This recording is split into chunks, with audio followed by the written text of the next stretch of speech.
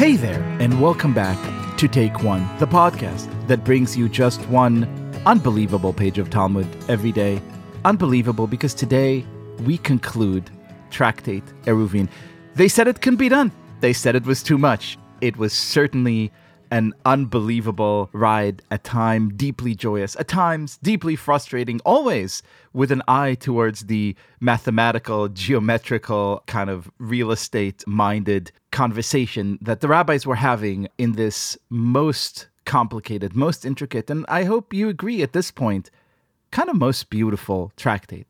And so as we conclude one area of discussion, one masechet, one tractate, and move to another, it is my honor to give the last word on Tractate Eruvin to our guest today, the esteemed professor of law at Fordham University. Hello, Ethan Lieb.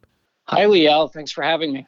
My absolute pleasure. So, the tractate is really tricky, right? It's ostensibly about a very narrow topic. How do you create the space called an Eruv on Shabbat so you could actually carry things in a way that sort of gets you around the prohibitions on things you're not allowed to do on Shabbat mentioned in the Torah.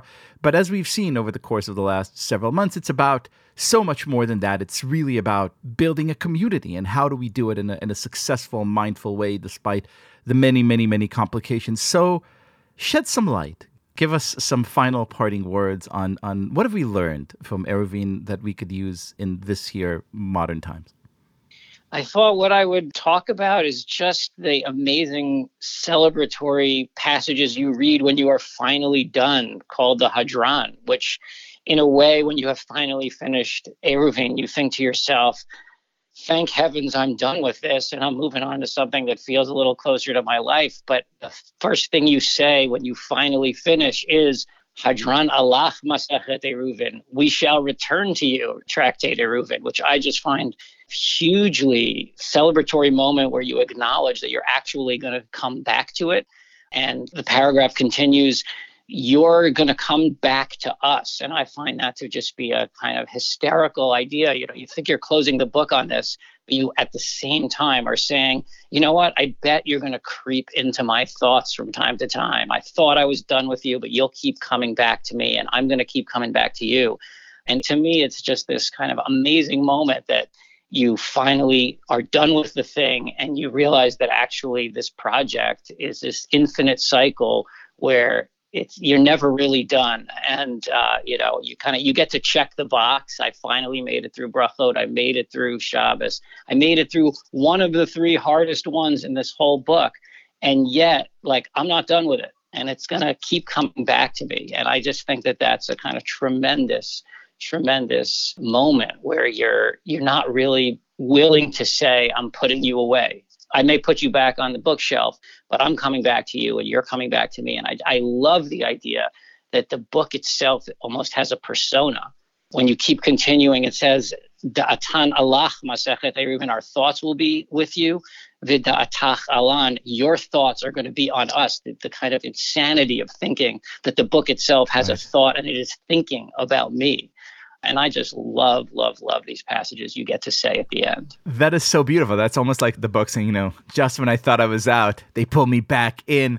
So the two things that really kind of resonate from what you're saying is, first of all, this very charming and not surprising and yet kind of revelatory idea that the book does have a persona, right? The book is thinking, the book is there. Even when you turn your back to it, it is always looking back at you.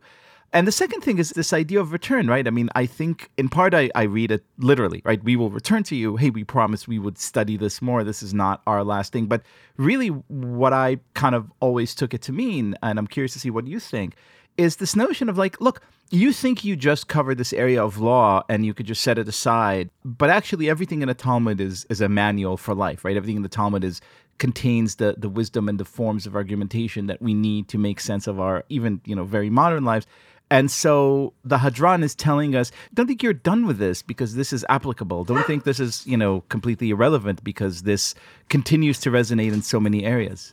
Absolutely. The other kind of dimension that I like to focus on is the sense in which when you say this prayer, you actually are saying it in the we rather than the I. So one of the paragraphs actually replicates something we saw in Brachot on 28b, which is kind of printed everywhere. It's the prayer after study. And that one begins, Modeh ani lefanecha. It's very focused on your personal experience. But when you get to the Hadran, we don't talk about it as a personal experience. We talk about it as a communal experience. It's Modim Anachnu, right? And Hadran Alach is we shall return to you. It is always done in friendship, in community. This is not something you just sit around and read yourself. You have to listen to podcasts. You have to talk about it with your friends. And that to me is one of the most essential experiences of kind of learning this thing, is being part of a group of people that are part of this book club and are going to do it again. And hopefully you pass it on to your kids and they do to their kids. And that's sort of all built into the Hadran, and it projects that and a deep message. The world's oldest, holiest, most persistent book club. Professor Ethan Lieb, thank you so much for helping us to close the book, but not for the last time, on Tractate Eruvin. If I could get the one last word, I know you like to end sometimes with Amen Selah, but one of the most amazing parts of the Hadran is that it kind of double, triple downs on it, and it ends with Amen, Amen, Amen, Selah Va'ed. Thank you so much, Liel.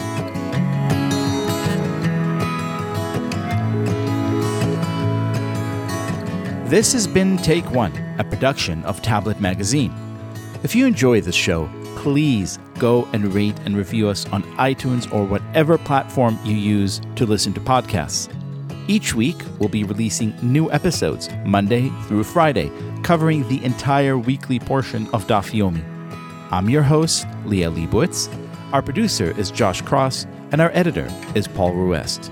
For more information, go to tabletmag.com/takeone or email us at takeone@tabletmag.com. I hope we've made your day a little bit more Talmudic, and we'll see you again soon.